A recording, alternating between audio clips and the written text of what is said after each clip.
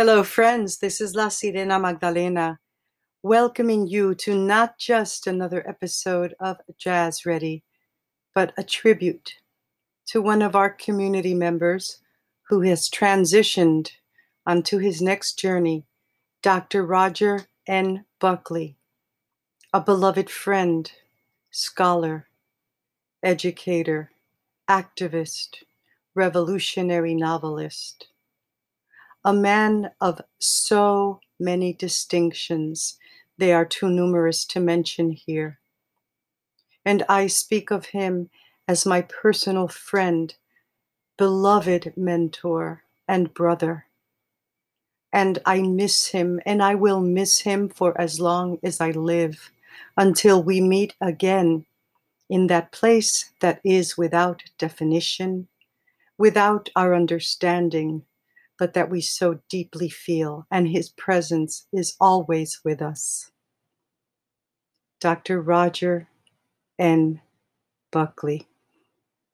Roger, I miss you, I love you, and I will always continue to love you. And somehow I know you're listening in.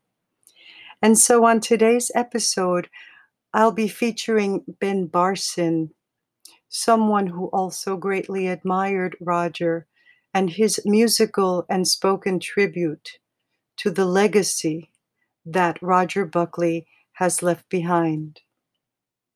And we will be closing out the program with Ben. And I will also be reading from one of Roger's novels, Sepoy O'Connor. And I'll be telling you about that in just a moment. But I want you to remember that Roger was with us on episode 75, and that was his last public reading. And he read from his novel, Congo Jack, and offered free copies to all of the listeners at that time. Anyone who wanted one would receive one. And that was so typical of Roger, to be generous in all ways and in all things.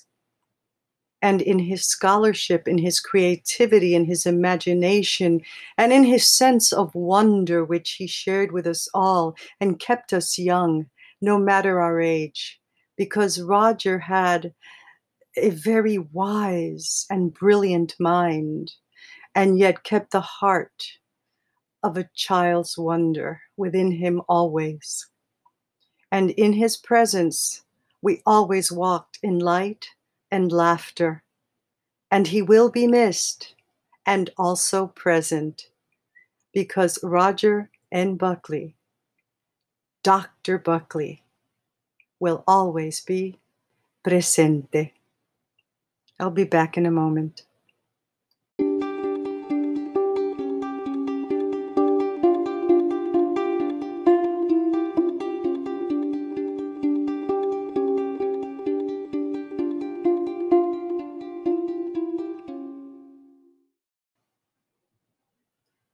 A serious and prolific novelist, I know that Roger would enjoy knowing that I read to you from one of the books of his trilogy, Sepoy O'Connor.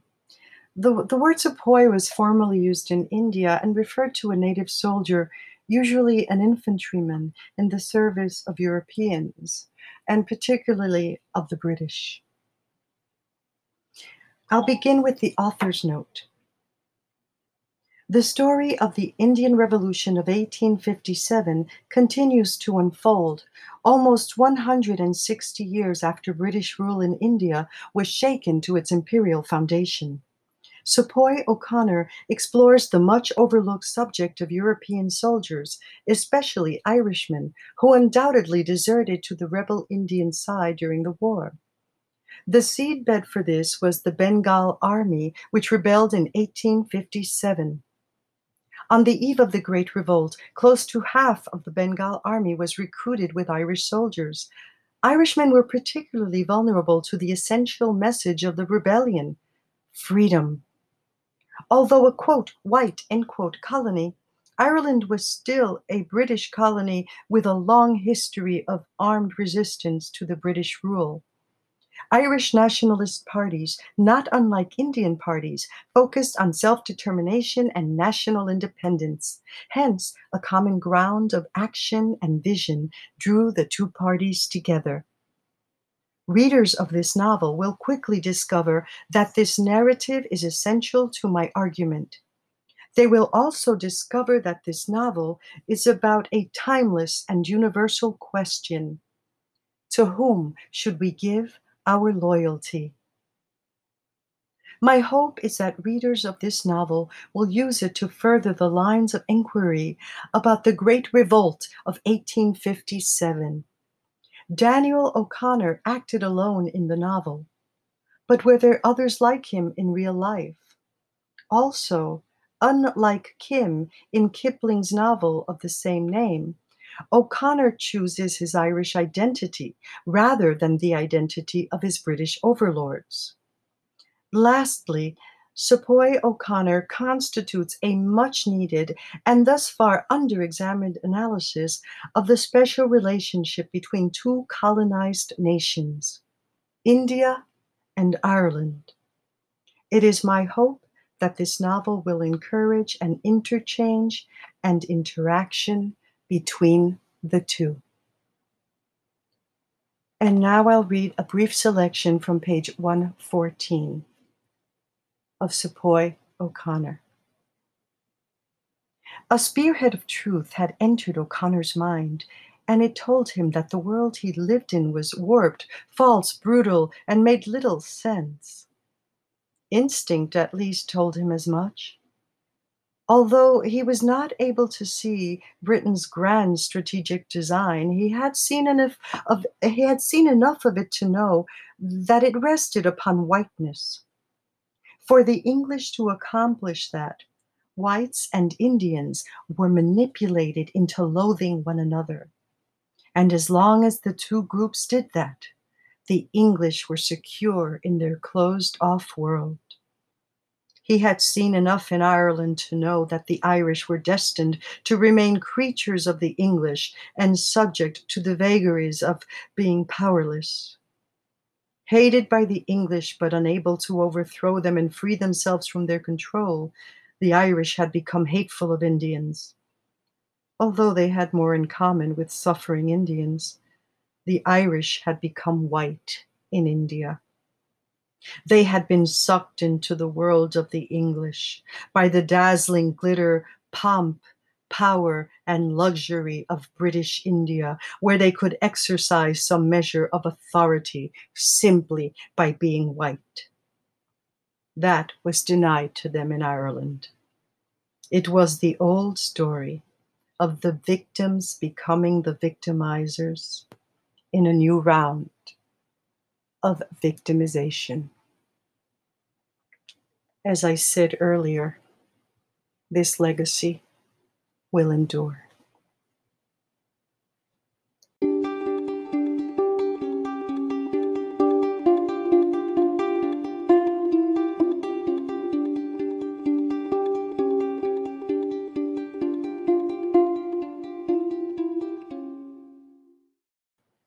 Thank you, Dr. Buckley, for building a legacy and creating a body of work that helps us to remain awake, front and center to the realities we face on this very day.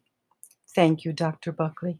And now Ben Barson will honor Dr. Buckley with his words and music. Ben Barson is a composer, educator, baritone saxophonist, historian, and political activist. He is the recipient of the 2018 Johnny Mandel Prize from the ASCAP Foundation. It is the top prize for jazz composers under 30. Barson cares deeply about racial and social justice and inequities, along with the destruction of the environment. He composes music to impact change, which is inspired by revolutionary musicians within the jazz tradition. His music has been called magnificently realized, uninhibited by rules or expectations. And I am sure that Ben would join me in saying that those words are also applicable to Dr. Roger N. Buckley and to the one who brought us all together, Fred Ho. Here he is, Ben Barson. This song that you're going to hear today is dedicated to the late Roger N. Buckley. I got to know Dr. Buckley through his legacy at the University of Connecticut and the Asian American Studies Institute, which he founded in 1993 and continues to be exemplary amongst departments of its type across the country. It has a truly anti-racist and activist practice grounded in highlighting and centering community voices and the erased, the oppressed, and maligned. It truly expands what Asian American Studies can be and is.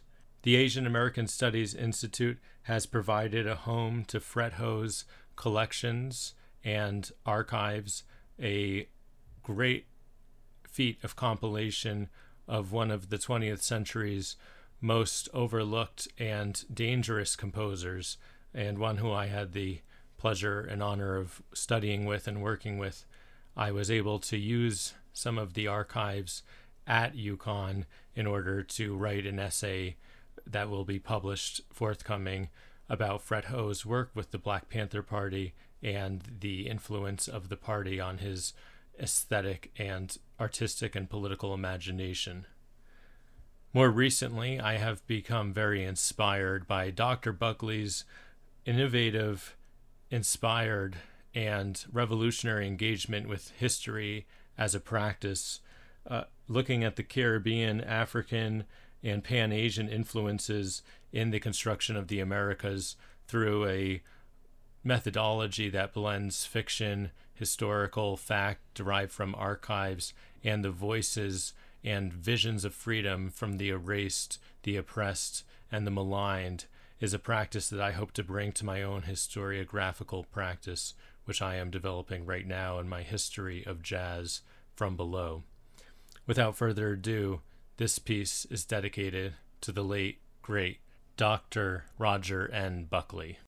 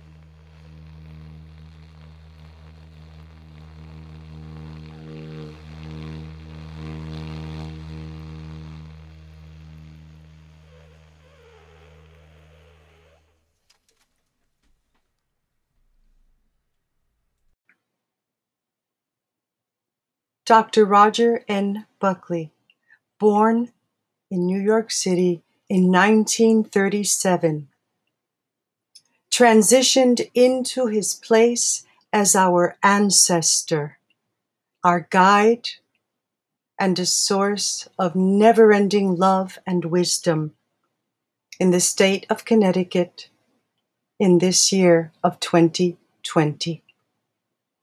Dr. Roger N. Buckley, presente.